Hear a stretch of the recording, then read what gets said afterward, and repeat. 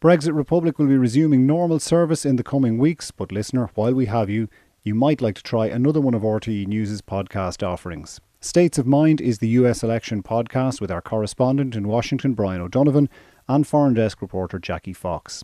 For the Democrat convention this week, there'll be double episodes as Brian O'Donovan heads to Joe Biden's hometown in Delaware. In this episode, they contrast the virtual conventions of today with the packed halls of the past with former Washington correspondent, now economics correspondent Robert Short, and they talk to Democrat grandee Howard Dean. When we started out in this election, especially with the Democrats beginning the process to choose who their nomination would be, it would be safe to say that we were expecting some serious drama with a crowded field of candidates.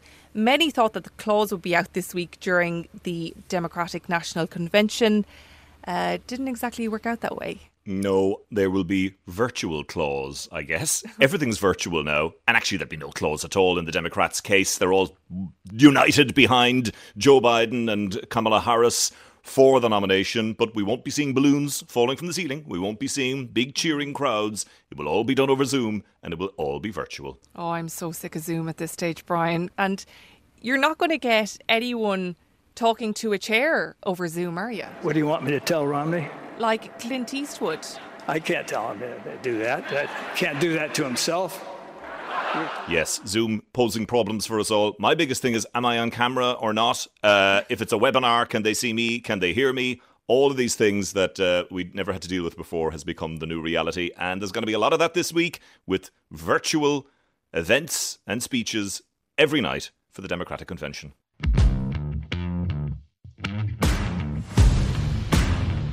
From RTE News, this is States of Mind.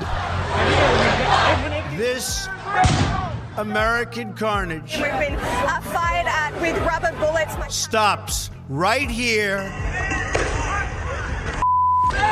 and stops right now.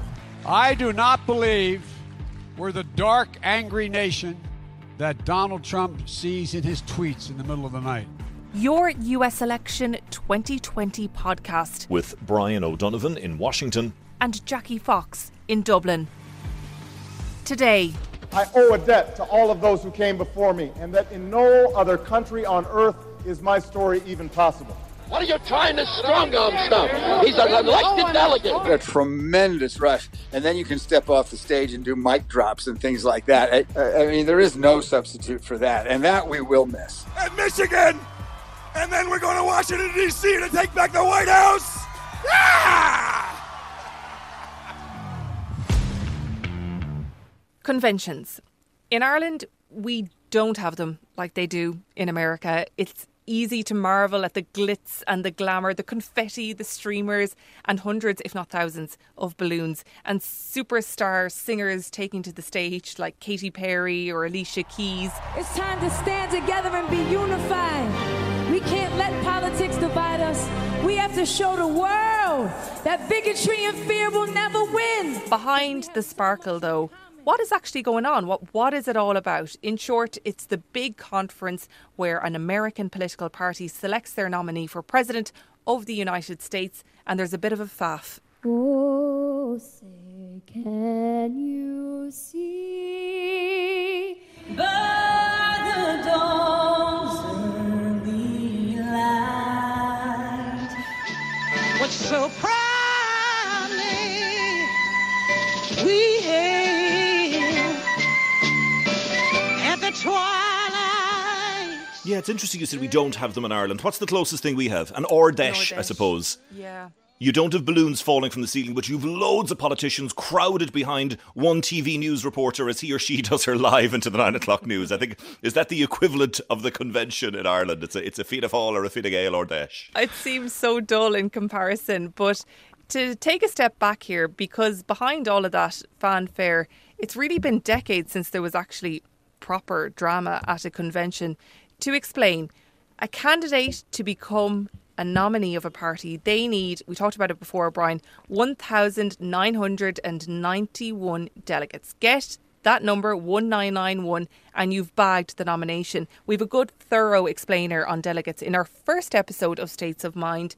No show like a Joe show if you want to refresh your memory there. But for now, a simple way of explaining it is that delegates are awarded to a candidate based on the percentage of the vote they receive in a particular area, like a constituency, through primaries and caucuses. There are over 4,000 delegates up for grabs. At these conventions, the delegates, a person, officially pledge their vote to a candidate. New Jersey, home of the Garden State.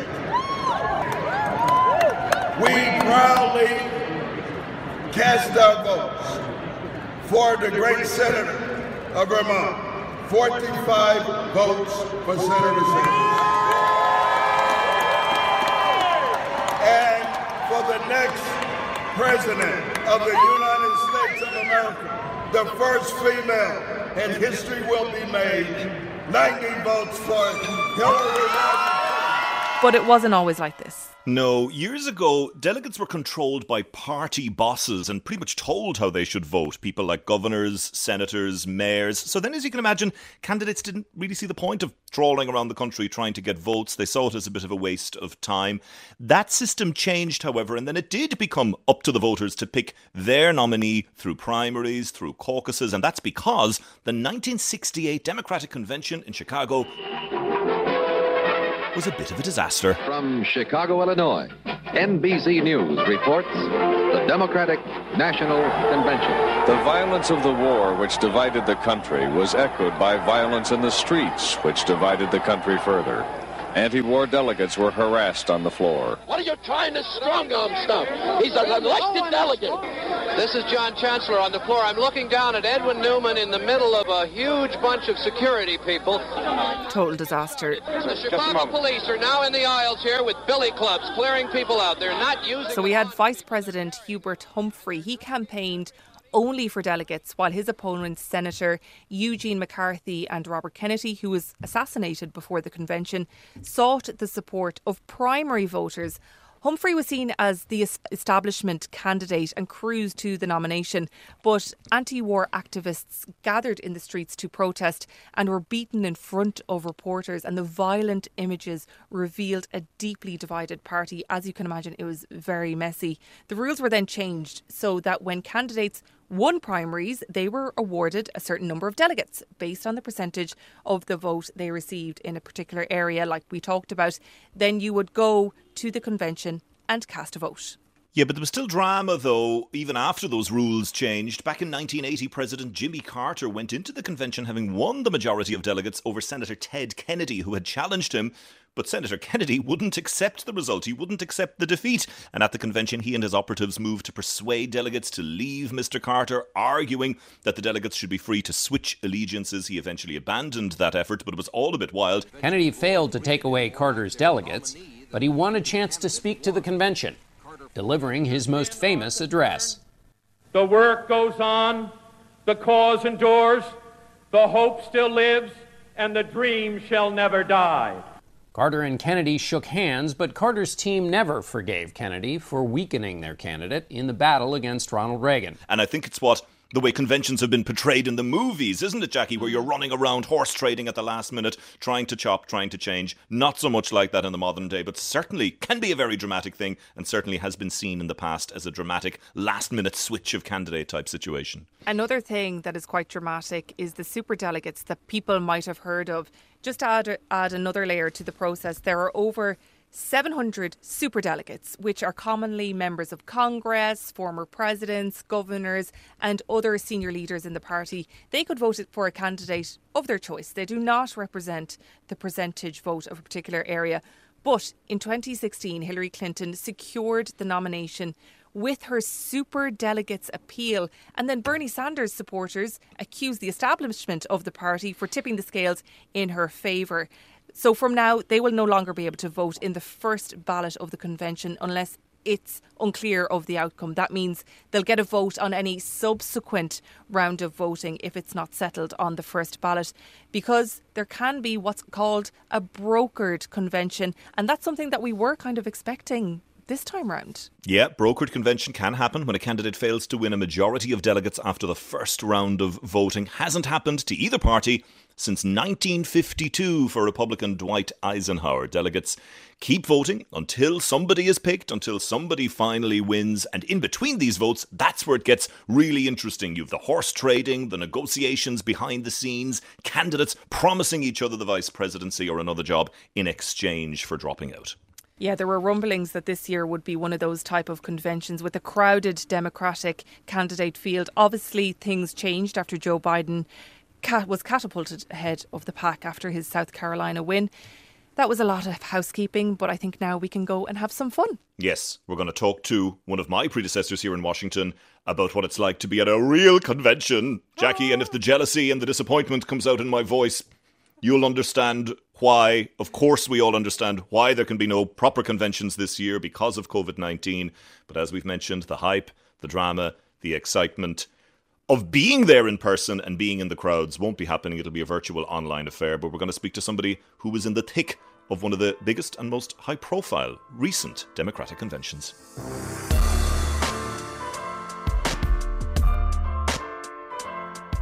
Oh, it's gone very quiet now. Is he gone? I think he disconnected. That's fine, he reconnected. All this social distancing.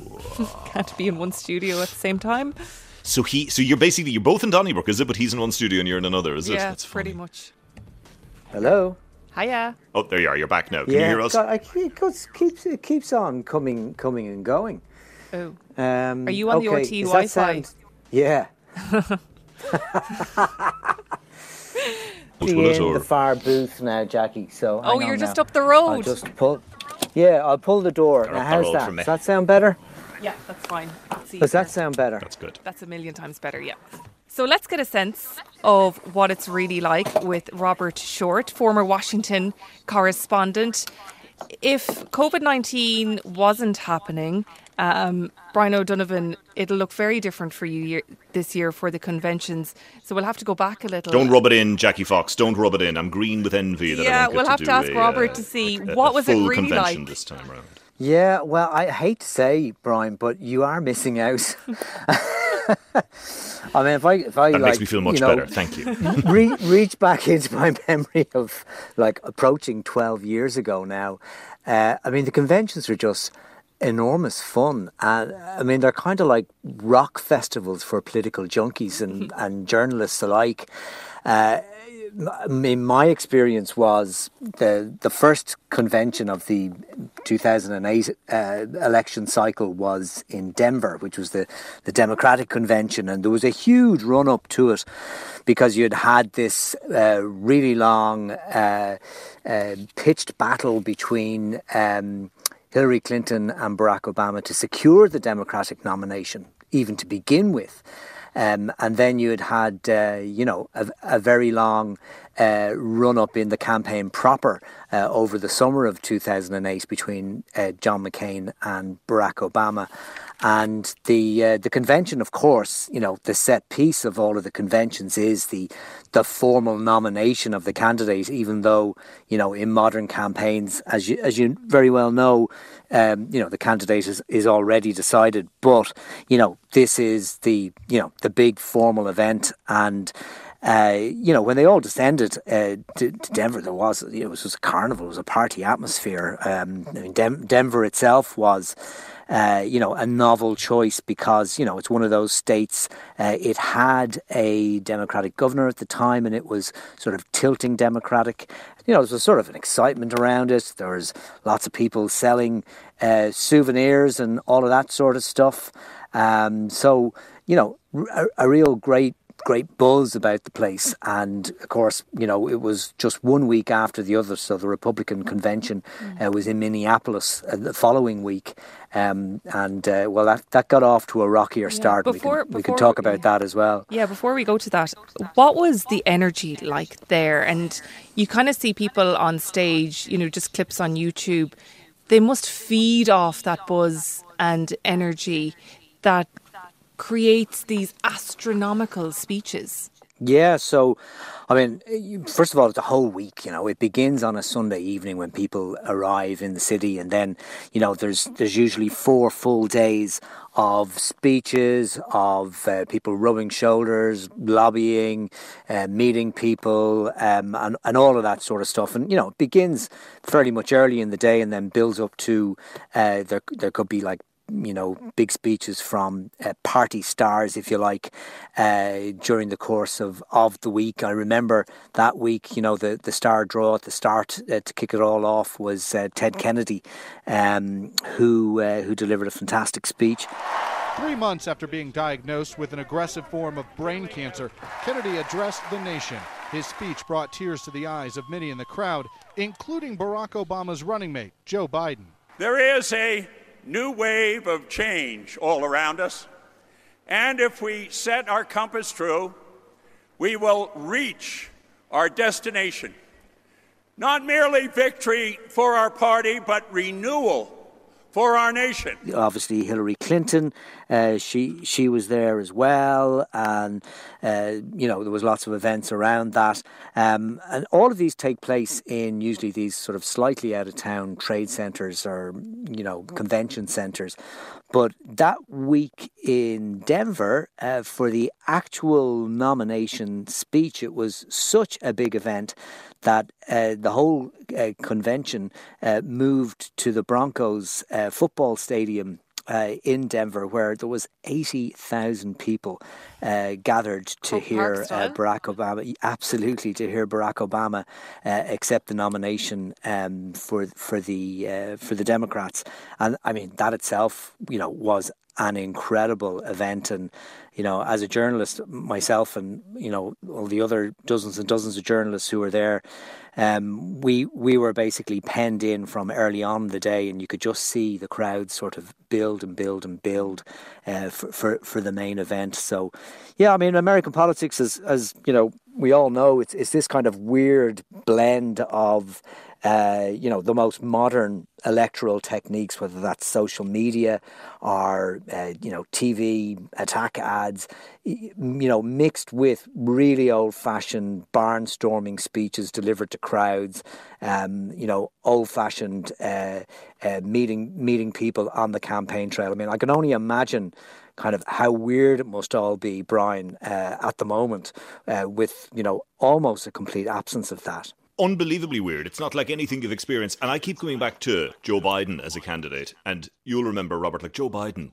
could not walk out of a room without talking to everybody in the room, including members of the public and the media. So he was a great person. You could rock up to an event, you'd get your few minutes with him, you'd do an interview with him, no problem at all. Of course, that's all gone now. He's in his basement. The access isn't there. It's changed times. But I just want to come back, if you don't mind, Robert, and ask you, like, we had this bitter Hillary versus Obama primary campaign, and I know then they paper over the cracks and say we're a party united and everything's great. But when you were there at the convention, did you get any sense from the delegates, well, I was really a Hillary person, but, I'll go along with it? Or was it a real sense of we're united? I think at that stage, even if there had been any sort of disgruntlement, I think that the campaign to secure the nomination had more or less finished in around May, if memory serves me right, West Virginia and a couple of other smaller states that, it finally went Obama's way.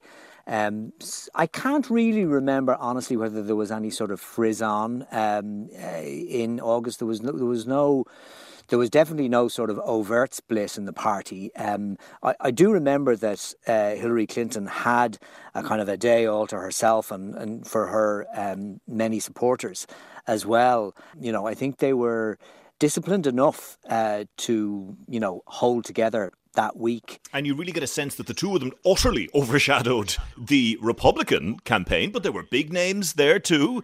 John McCain, and who could forget Sarah Palin. What are your memories of the Republican convention and that particular race? Well, so we all trooped, as soon as Denver was over, we all trooped over to Minneapolis, which was where the Republican convention was being held. However, on the Sunday evening before the Republican convention was due to get underway, lo and behold, Hurricane Gustav, I had to go back and look it up, but a Hurricane Gustav looked like it was going to hurtle towards New Orleans and cause a repeat of Hurricane Katrina. And this was, a huge story because President Bush had suffered a lot of political flack over the response of the Bush administration and FEMA, the Federal Emergency Management Agency, to what happened during Hurricane Katrina in New Orleans. And the Republicans were extremely sensitive. It was almost like this kind of weird act of fate that, this hurricane was coinciding with the start of their convention. So the convention was actually interrupted. It was held off. It was postponed. And we all, almost did an about turn and headed off in a series of different flights from the, Minneapolis is way to the north of the United States, and obviously New Orleans is right down at the Gulf of Mexico. So, we just turned around and went to New Orleans. And now, as it happens, it was a bit of a damp squib, if you pardon the pun, and it wasn't the enormous hurricane that it was forecast to be. But nonetheless, we broadcast, and everybody broadcast from there the following day. And then on the Tuesday, we all made our way back to Minneapolis, and the Republican convention got underway on the Wednesday, having been interrupted by the weather. But of course, I suppose that, the main event of that week was the unveiling of Sarah Palin, the then governor of Alaska, as John McCain's running mate. I had the privilege of living most of my life in a small town. I was just your average hockey mom and signed up for the PTA. I love those hockey moms. They say the difference between a hockey mom and a pit bull? Lipstick. Between the two conventions, Robert, what was the maddest, craziest thing you saw or heard?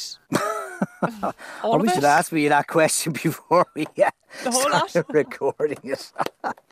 I suppose the maddest thing was being stuck in New Orleans in a hurricane, which, I suppose just, the general atmosphere, people in, that sort of US electoral fancy dress, which is, lots of people in funny jackets with, badges and pins going back decades from all of the conventions and all of the election cycles. Because, these are the people, it's like a sort of, if you've ever covered an Irish election and you go to your count centre and you meet the guy who's working on the tally, who can tell you about all of the elections going back 20 years and who did what, it's like that multiplied by 1,000. So you've got all of these people who gather, who have this, lore of the two parties and everything that went on, and are completely immersed and obsessed with American politics. And, it's, again, Brian, I'm not trying to rub this in, but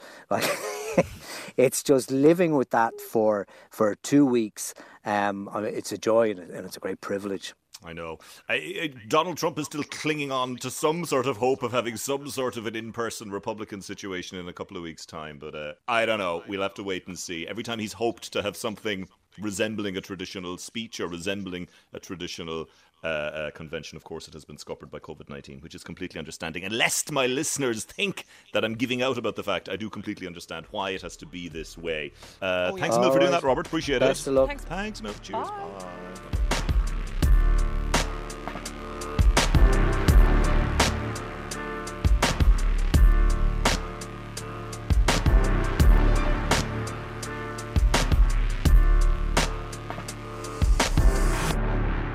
Obviously, the conventions will look a lot different this year, but we now have a sense of what's going to happen this week with the Democrats. The names will be there every night. So they've released the schedule of events. Monday night, Tuesday night, Wednesday night, Thursday night, a 4-night affair. Big names, all the biggest names of the Democratic Party that you can imagine. Barack Obama, Bill Clinton, Hillary Clinton, Michelle Obama, AOC, Bernie Sanders, Chuck Schumer, Nancy Pelosi, all the big names of the Democratic Party will make speeches each night, but these will be virtual. These will be done remotely. There won't be any big cheering crowds. They won't be done on a stage. And then, of course, the big two speakers will be Kamala Harris, the vice presidential pick, and Joe Biden, the candidate himself.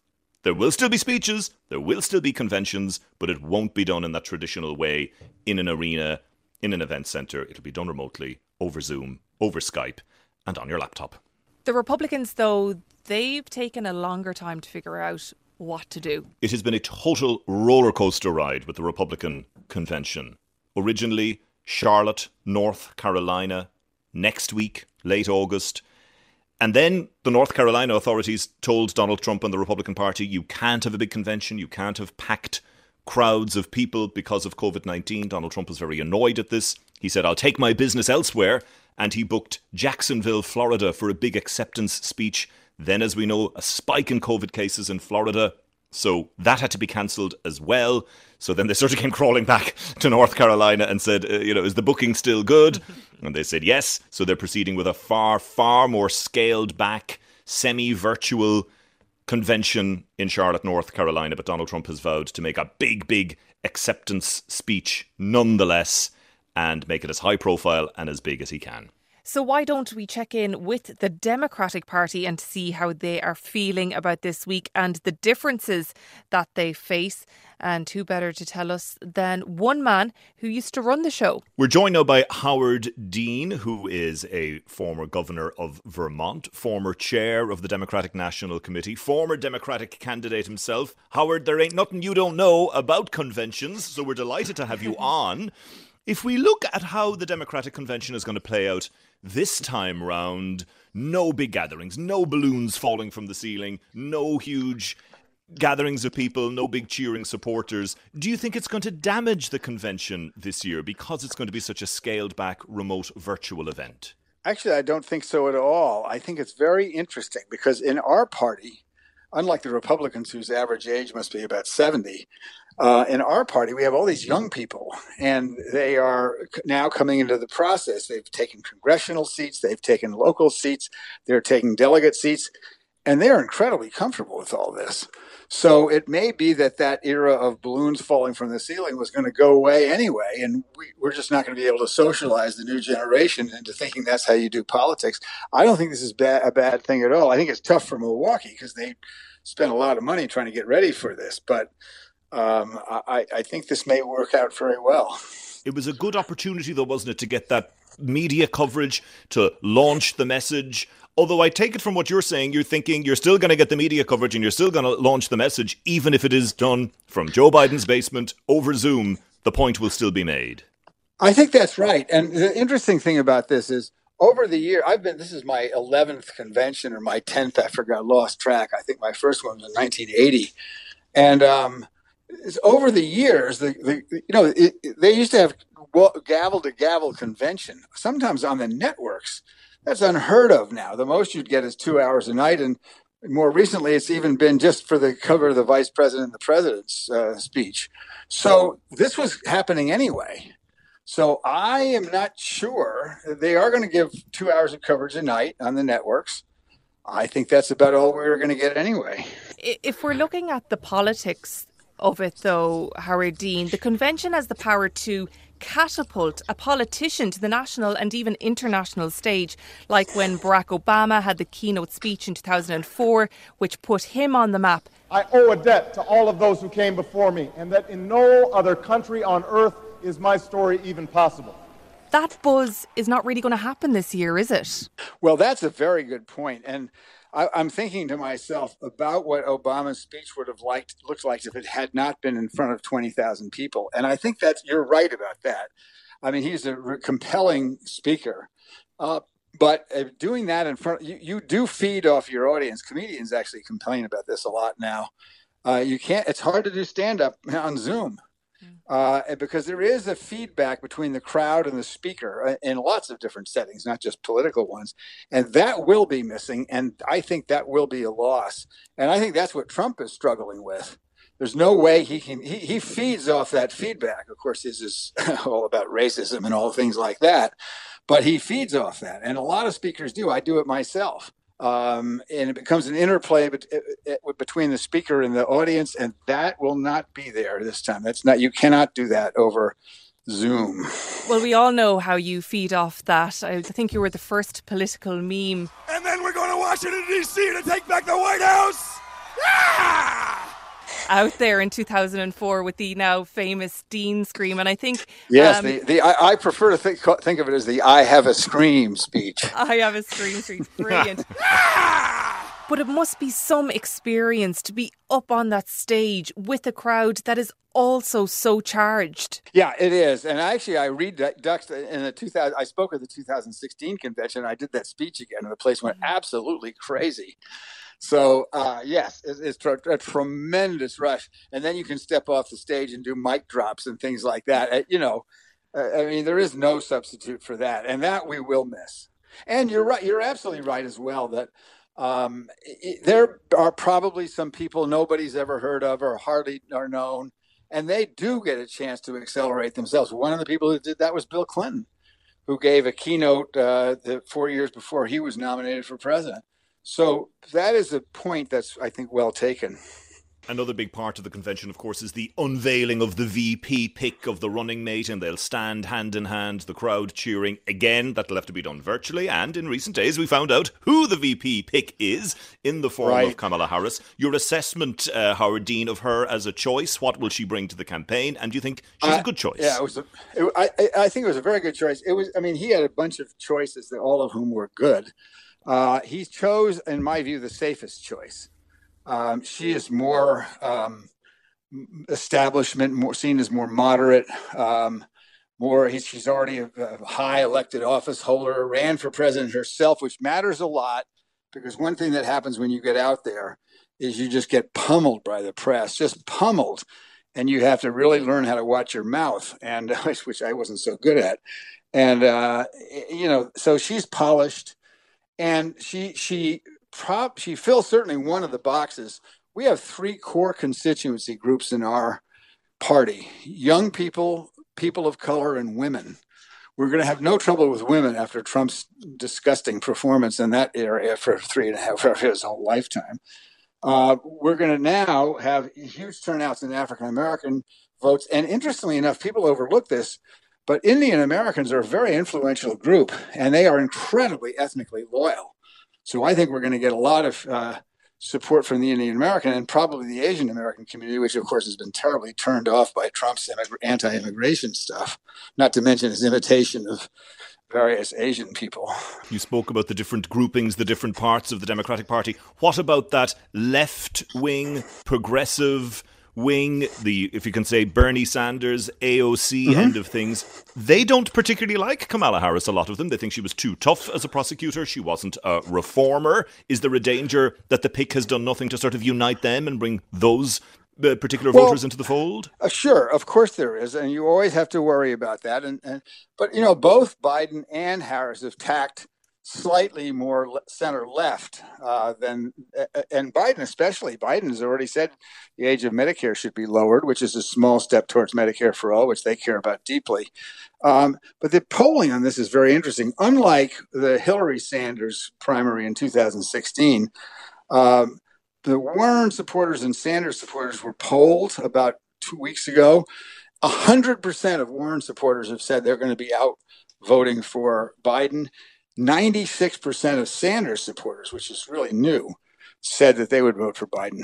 But the usual style of conventions, they're a time to show that a party is unified and put on that united front. Do you think that that sense of unity can be created online? Because we were just talking about it there, and there's been talk over the years about how fractured the Democratic Party seems to be at the moment. I don't think it is fractured at the moment. I really don't. Trump has united us in ways that we haven't been united in a long time. But should it have taken Donald Trump, though, to unite the party when there seems to be a clear division between what Joe Biden wants and what the progressives like AOC and other members of the squad, what direction they want the party to go in? So, our party is different than the Republicans. The Republicans are old. They're afraid of change. They're white. And they operate in a top-down authoritarian way. That's always been the case. I mean, in the last 2 decades, we're not. The Republicans are great at campaigning because campaigning are a military exercise and top-down control is important. The Democrats fight like hell. Everybody has an idea. Everybody gets their chance to speak, and it's really messy. But when we win, we actually care about the issues and we address the problems. and the Republicans raise issues like race and all these other things. And yeah, it's ridiculous. So, it is messy. We're not going to change. We're not a top-down party. We're a bottom-up party.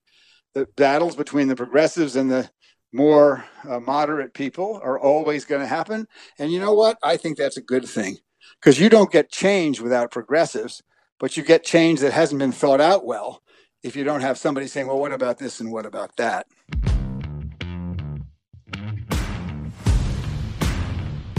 Brian, you're on the road again, heading to Delaware this week, where Joe Biden will be. Yeah, so the Democratic Convention in its virtual form is still kind of going ahead in a very, very small-scale back way in Milwaukee, Wisconsin. But the place to be really is Delaware, because that's where Joe Biden will make his acceptance speech remotely from.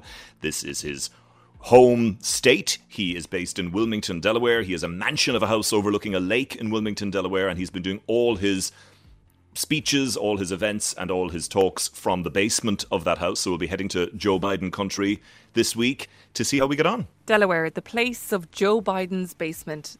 That's going to be their new tagline. I think it is. There isn't much else in Delaware. There's tax-free shopping, Jackie. You can pick up some gear rather cheap in Delaware. I'm reminded as well of Wayne's World. I was Remember just that movie going to years say ago? that. When they were doing They did a sequence of, we're going to all these cool places, and then it was like, we're going to Delaware. Oh, we're going to Delaware. Okay, welcome to Wayne's World. Party on, Garth. Party on, Wayne. Okay, we've got a new feature on Wayne's World this week, which allows us to travel through time and space. It's called Chroma Key. Hawaii. Mukalakahiki. Come on, you want to lay me? Pass the poi, mahalo. Gung, chugga, gung, chugga, gung. Or say you want to go to Texas. Howdy, partners. Or imagine being able to be magically whisked away to Delaware. Hi, I'm in Delaware. So, it's a bit like that. But yes, it's now Joe Biden. And actually, when you cross over the state line into Delaware, the first thing you're greeted with is the Joe Biden rest stop and petrol station and plaza, a bit like the Barack Obama plaza that you have there in County Offaly. So Joe is the man for Delaware, and yes, we'll be there this week ahead of his big convention speech. Starting the podcast with Clint Eastwood and ending it on Wayne's World. Chat to you next week, Brian. Or chat to you this week, actually. I'll chat to you at the end of the week. Yes, chat to you in a few days, Jackie.